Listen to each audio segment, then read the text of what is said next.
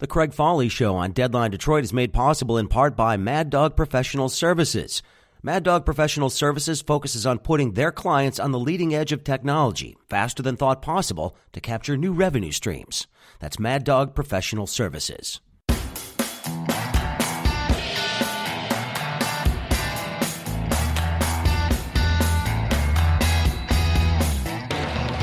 Hey everybody, happy Tuesday. Welcome to the Craig Foley Show on Deadline Detroit. So glad to have you with me today. And I've got a couple of different things that are on my mind. Actually, three different things that we'll sort of get into today. One, we're going to talk a little bit about Bernie Sanders. Bernie Sanders yesterday appeared on Fox News, and a lot of people, especially on the left side of the aisle, were upset about this. In fact, the Democrats in general have been urging the Democrats not to participate in a Fox News setting in any capacity. They don't want them to host a debate. There are a number of people that argue that Fox is openly hostile to Democrats and supports President Trump almost to an embarrassing level. I wouldn't disagree necessarily with that, but it doesn't mean you need to ignore that audience. I'll have some thoughts about that. Also, the ACLU filed suit against the 36th District Court. I've got some thoughts on that and what they're arguing there. I think it's an important conversation that we need to have when it comes to criminal justice reform in our community. It's a big deal.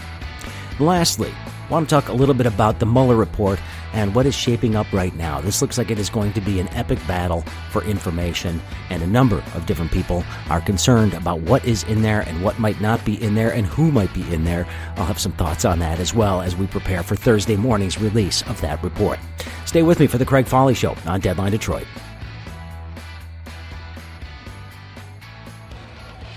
Hey, Craig here. Thanks for joining me for the show today. I do appreciate it. Again, a reminder, if you want to get in touch with me, I'm not hard to find.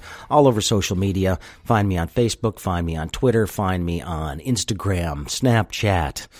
Oh, who else? Oh, I'm on YouTube as well. You can find all the videos and stuff that we do on YouTube. Don't forget about that. And my email address is simple. It's thecraigfoleyshow@gmail.com. I would love some feedback from you. All right, what shall we begin with today? I've got three good subjects. Let's start with Bernie Sanders.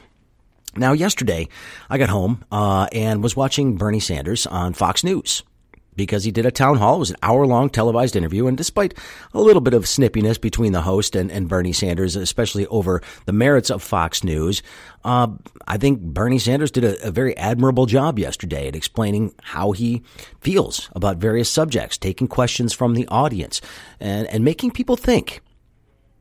Now, I understand that there are a lot of people that absolutely do not trust Fox News, do not like Fox News for a lot of different reasons. I have been very, very critical of this network since it was formed, since its original incarnation, since its original proclamations of fair and balanced, which I've never bought into. But I do watch Fox News on occasion. I try to catch a couple of minutes every morning just to get a sense as to where people are coming from, what arguments are being framed over there, what they think are the important subjects of the day, as opposed to what might be on CNN or MSNBC or any of the other news channels, because everybody seems to have an agenda these days. Now, the Democrats have made a pretty bold statement in suggesting that they do not want Fox to host one of their upcoming debates in the 2020 election cycle. And I get that.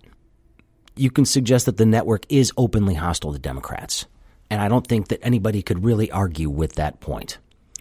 At the same time, this is an audience that people need to reach. There are a number of people that watch Fox News and don't even necessarily realize that it is biased the way that it is. They might just like the presentation.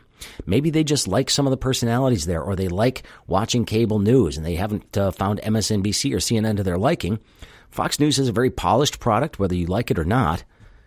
And a number of people watch it. And in a number of parts of the country, it is the only station that's on. If you've ever spent any time traveling around the country, go to a hotel somewhere down south. You walk into the room where they give a free breakfast or whatever it is, and if they've got a television in there in the lobby, it's almost always tuned to Fox News. Restaurants all across America, if they have TVs, are tuned to Fox News, usually with the sound down, but you can always read the closed captioning to see what people are saying. Fox News is omnipresent in a number of parts of this country. It is where people are getting their news. And it behooves any candidate to get in front of any audience that they can if they're running for president of the United States. Nobody is running to be president of half the United States or 1/3 of the United States or whatever it is of people who identify themselves as fans of one party or the other. You need to get out in front of people. And if you learned one thing from watching Bernie yesterday, a lot of the ideas that he was talking about seemed to gain some traction with members of the audience, even those that weren't necessarily identified as liberal or Democrats. He may have opened somebody's eyes yesterday. There may have been a whole audience of people that were watching to see what sort of crazy things came out of Bernie Sanders' mouth and instead walked away saying, well, maybe that guy's not as crazy as I thought. Now, some, of course, are going to dig in and say he's nuts and that he's far too liberal, too old, whatever they're going to say about him. But there just might have been somebody out there that looked at it and might think a little bit differently about him as a candidate, about some of the ideas that liberals are putting out there these days, about whether or not these people are all raving socialists or not. Bernie Sanders did the right thing. He got up in front of an audience that he didn't think might be that open to his ideas, and he talked to them anyway. Now, this is not an endorsement of Bernie Sanders. I've been very critical of Bernie Sanders over the years. I'm not necessarily a huge Bernie Sanders fan. At the same time, I think he is responsible for inserting a number of ideas into the public consciousness that are being discussed now that had a role in the Democrats' victory in 2018, that we were not talking about in 2016, that we were not talking about in 2014 or 2012. Bernie Sanders has brought a whole lot of ideas to the table, talking about Medicare for all, the possibility that there could be some sort of a public option in the healthcare system that could benefit a whole lot of people. Now, it could be expensive. These are all things, but at least the idea is out there. And he presented it in such a way that made it seem a little bit less loopy than some of the commentators on that channel might make it seem. And remember, the commentators on all these channels typically have a vested interest in a certain point of view, and they will frame things in an extremist way in an effort to get people to think differently about that. So probably everything leading up to Bernie's appearance on Fox News was them saying that the loony left or the socialists, they're going to push hard on the socialist meme over the course of the next 16, 18 months till the next election. You know that's going to happen. And it's not shocking in any way, shape, or form that they're going to do that because this is the kind of stuff that sticks in people's minds. So if you want to write off 1/3 of the vote and never get any of them to even change their perception, then fine, stay away from Fox News. Don't do any interviews on Fox News, refuse on principle, whatever. If you think that's a good strategy, go for it. I don't think it's a good strategy. I think you find a way to get in front of every audience. And if this audience is parked in front of that channel, then guess what? Find a way into that channel to at least get your message across. Because many of the people there, it may be a waste of time. There could be 99% of the people who are watching that have already made up their mind and nothing you can say can change them. But that 1% that's watching that may actually sit there and go, that's an idea I haven't thought of, or that's a way of thinking about it that I didn't get before. If you can reach that person, that could be enough to sway the election. We have seen elections in Michigan where 1 or 2 votes are the difference between somebody being elected and not being elected. We saw how close this last election was between Hillary Clinton and Donald Trump in the state of Michigan. Donald Trump ultimately winning, but by a very, very small percentage.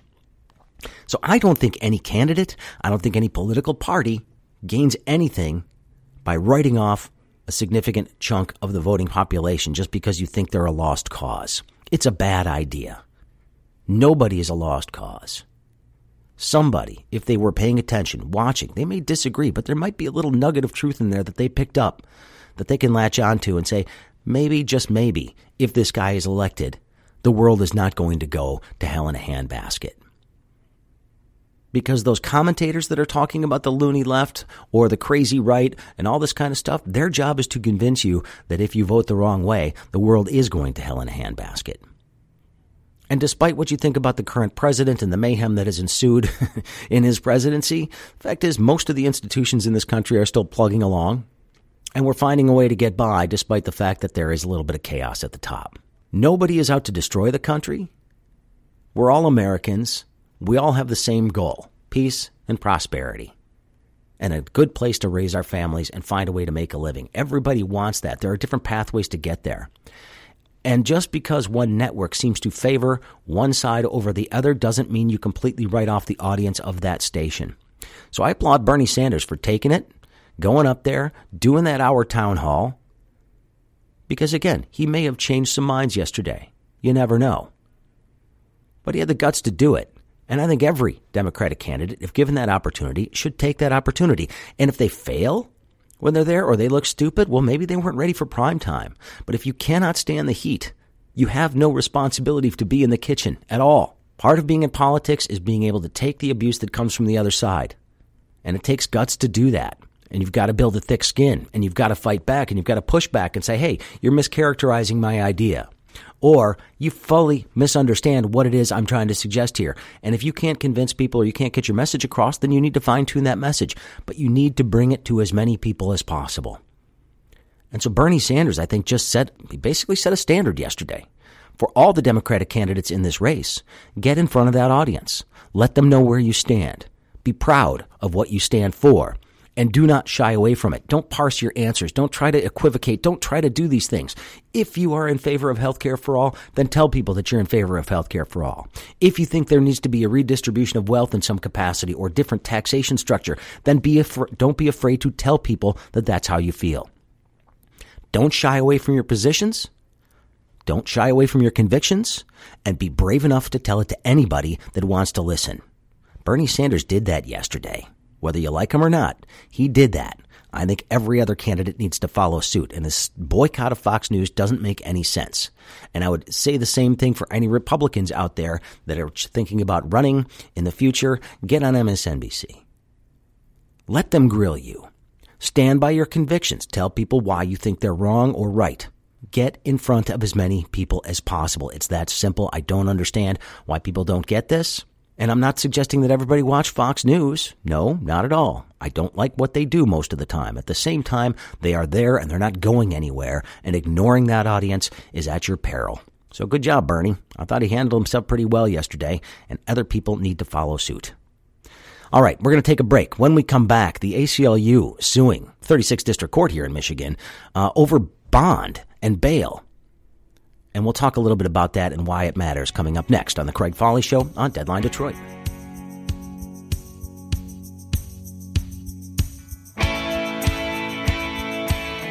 The Craig Foley Show is made possible in part by Deadline Detroit, one-stop shopping for all your news.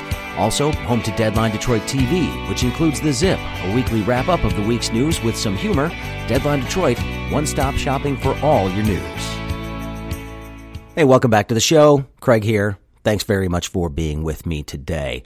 Wanted to talk a little bit about something that the ACLU did yesterday. ACLU brought suit against 36th District Court, suggesting that people who are arrested for crimes, especially poor people, are not being treated fairly when it comes to arraignments and bond and bail arrangements. This is a big deal. A lot of these things are held by video. You don't have a lawyer present. A judge will set bond at a certain level, and if you can't afford it, you don't have money, you don't have access to bail bonds, whatever, you will sit in jail until you are tried, which means that you can't go to work. Many instances, you might lose your job, and you haven't had adequate representation. There's supposed to be an attorney present when it comes to bond hearings. These are things that should be done. The ACLU is arguing that it is not being done properly here, and that a number of people are being arraigned without attorneys present. This is unacceptable. Depriving people, frankly, I think, of their rights. It is difficult to prepare for a trial if you are behind bars. Your attorneys can come visit you, but you are not free to make telephone calls the way that you would be. If you were out and about, you're not able to make money, which might help you pay for your defense if you are in jail. And bonds can be high, $50,000, $100,000, depending on the severity of the crime and what you're accused of. I get that. And in many instances, if they think that the person is a danger, they will not approve any bond. And that makes sense too. But for somebody that is basically, say, accused of a crime, they have a right to a legal defense. They have a right to an attorney when they are being arraigned, when their bond hearing is set, when their bond and their bail conditions are set. An attorney needs to be there to help them figure out what's good, help them make arrangements to keep them out of jail. It is not fair for somebody to go in front of a judge with no representation. And granted, I understand the public defender system here in Michigan is stressed, and that's a problem in itself. I've talked about this for years. We need to do a better job of making sure that quality defense is available for anybody accused of a crime. And frankly, we don't get it. Some of these arraignment hearings take about 30 seconds. How do you plea? Not guilty, guilty, whatever. All right, your bond is set at this. We'll set a trial date for this point in time. I don't have $50,000, Your Honor. Well, then you're going to sit in jail until your trial. That doesn't do anybody good. That's a couple of months sometimes or more. Just wasted time. because somebody can't afford to pay bond. And if they get into the situation, there's not an attorney there working for them at that point in time, that is not acceptable. There's supposed to be an attorney present for the defense. Now, I understand that there are limitations to this and that the caseloads are huge, especially in a court like 36th District Court. If you've ever been there, you know how busy this place is. There are multiple courtrooms, tons of jurors floating about. That means that there are a lot of people that are accused of crimes that are dealing with this kind of stuff. But most people, if they're accused of a crime, will have access to bond in some capacity. They've got some sort of collateral they can put up, whether it's a house, a car, something. But if you're poor and you don't have assets, you may not have anything. And therefore, you don't have access to the money you need to stay out of jail while you await trial. And again, that's unequal justice under the law. We've got a number of instances where this happens. Access to a quality attorney is hugely important. I know. It makes a big difference in terms of what happens. But just because somebody's poor, they shouldn't be treated differently under the law than somebody who is not, or somebody who has access to means. That's not right. Now, I'll be interested to read more about exactly what this case is looking at, what kind of changes they're looking to make, and I'm hoping to set up an interview with the ACLU about this in the next few days to really sort of dig into this idea and figure out exactly what's going on and what we need to change about the system.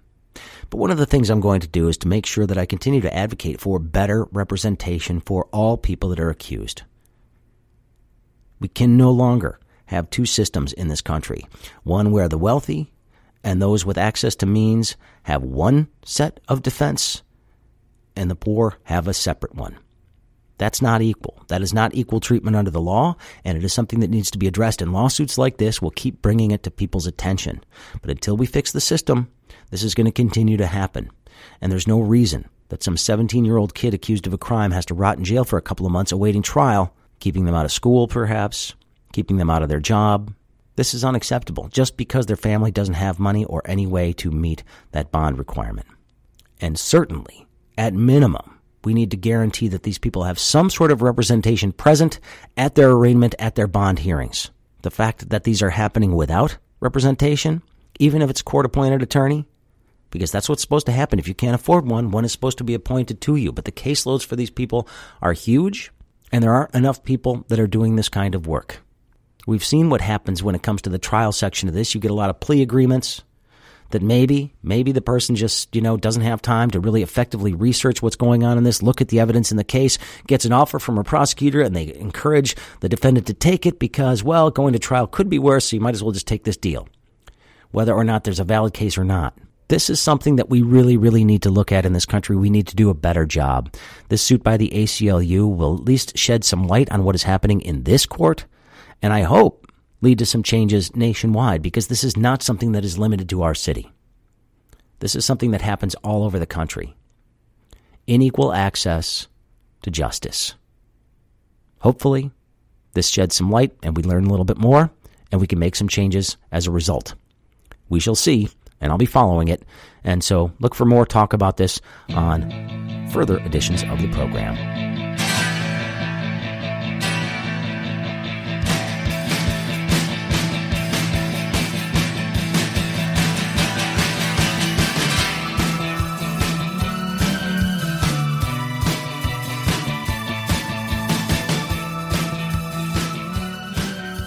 All right. Hey, just a couple of things that I want to add as we wrap up the show for this Tuesday. Boy, can you feel the excitement?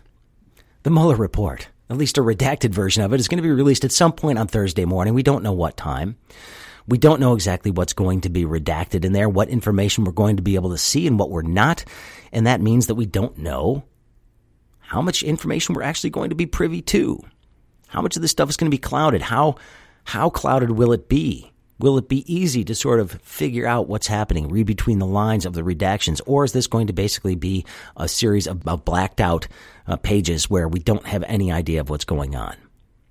Here's one thing that I have heard in the last couple of days, that the White House is issuing a 140-page response to the Mueller report. 140 pages. Remember, it wasn't that long ago that the president suggested he had been totally exonerated. And I'm wondering why there needs to be a 140-page response to total exoneration. It seems to me that you would have a one-pager that just says, see, we told you so. And if that's the case, and it very well could be, we don't know what's in there, hey, more power to them. I'm really hoping that that's the case, that there was no evidence of any collusion or conspiracy or anything like that, or attempts to obstruct justice, and all of this was just done, and President Trump is clean as a whistle. Now, I have a feeling that it's a little bit murkier than that. I have a feeling it might be a lot more murky than that. We're also seeing stories about White House officials who cooperated with the investigation, freaking out that their name may be in the report and that there could be some sort of retaliation if it seems that they were dubbed to be ratting on the president. And when I say ratting, that's the president's term, not mine. And that their lawyers have been frantically calling to find out whether or not those names are going to be redacted, what they told about what they saw in their time in the White House. Quietly, people are wondering what's in there.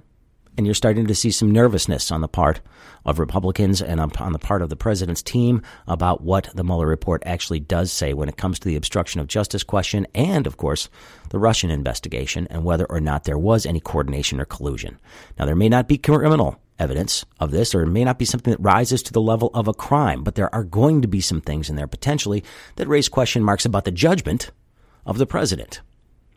That's my guess. We're going to have some open questions about whether or not he and his staff exercised good judgment. And what does that say about whether or not this man is capable of running the country? Is it going to impact the next election cycle? Is it fodder for the Democrats? Or is there something there that is worth investigating down the road? Don't know. I mean, there's opinions are all over the board on this one. And it was very unusual for Robert Mueller to sort of, I don't know, you know what? I can't say that it was that unusual. I can't say it was unusual for him to punt the question about whether or not there was obstruction of justice. Because he may have done this intentionally to leave it up to the body that is responsible for looking at crimes of the president, and that would be Congress. The House of Representatives specifically is the place where these things would be decided. If indeed the notion that a sitting president cannot be indicted, that judgment would be reserved for the U.S. House of Representatives. Will there be material in there that gives them more reason to keep digging? Will there be material in there that is embarrassing to the president? Will there be material in there that is embarrassing to anybody in the president's circle? Again, for me, I'm looking at whether or not there are questions about judgment and whether or not people made bad decisions. Maybe not with malice or an intention to do anything illegal, or maybe even no knowledge that what they were doing was borderline creepy. I think there's going to be a lot in there. It's a 400-page report. Now, whether or not we find out exactly what it is, who knows? Already, it's been called, I think the phrase that I liked this morning, it was a rainbow, because there's going to be color-coded sections of redactions.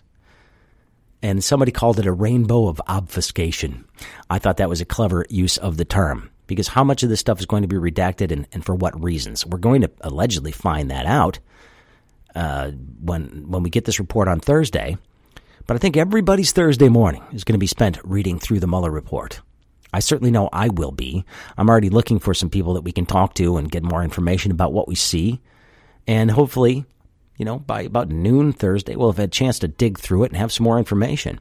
But this is important, I think, for our democracy to see exactly what went on, see what this 2-year investigation found, to see whether or not we were wrong all along about whether or not the president was involved in these things, whether we were right all along. It's important for the nation to see this. Now, there will be partisans on both sides that are going to reject it out of hand, no matter what it finds. But I think there's a big section in the middle of this country that has an open mind that actually wants to take a look and make up their own mind as to exactly what was going on. And hopefully, we'll get a chance to see enough evidence in there to make a decision one way or the other. Now, I'm not predicting that we're going to see big problems for the president. I can't do that. I just don't know. But I do think we're going to learn a little bit more about the team, the people around them, the decisions they made, and the judgment that they showed. Or perhaps didn't. So Thursday, is it just a bigger can of worms? Potentially. And I don't think anybody's going to be fully satisfied one way or the other. So our division on this will continue for sure. But just know that I will keep an open mind about what I look at. And I will call it like I see it. So, until Thursday, we're all waiting. This is bigger than Game of Thrones, right? Thanks for listening to the Craig Folly Show on this Tuesday. Certainly do appreciate it. We will talk again soon. Look for me tomorrow. And again, don't forget, you can always shoot me an email. It's thecraigfollyshow@gmail.com. Feedback as well on my page. There's a show page on Facebook called For the Craig Folly Show. There's also my personal page. I respond to both of those. So feel free to leave messages there, and I will get back to you. I do promise. All right, we'll see you tomorrow, everybody. Have a good day. Stay dry.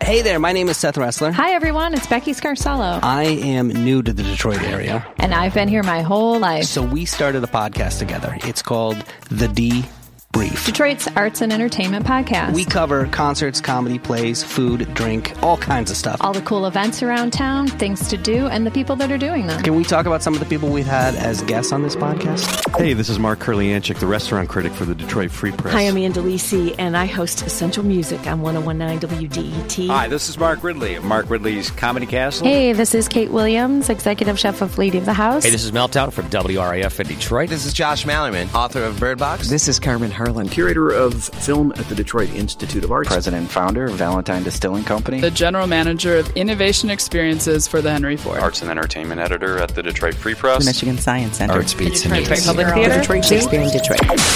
If you like going out in the city of Detroit, you're going to like this podcast. The Debrief Podcast. We like to say, Detroit's moving. Keep up. The Debrief. Your guide to Detroit's arts and entertainment scene.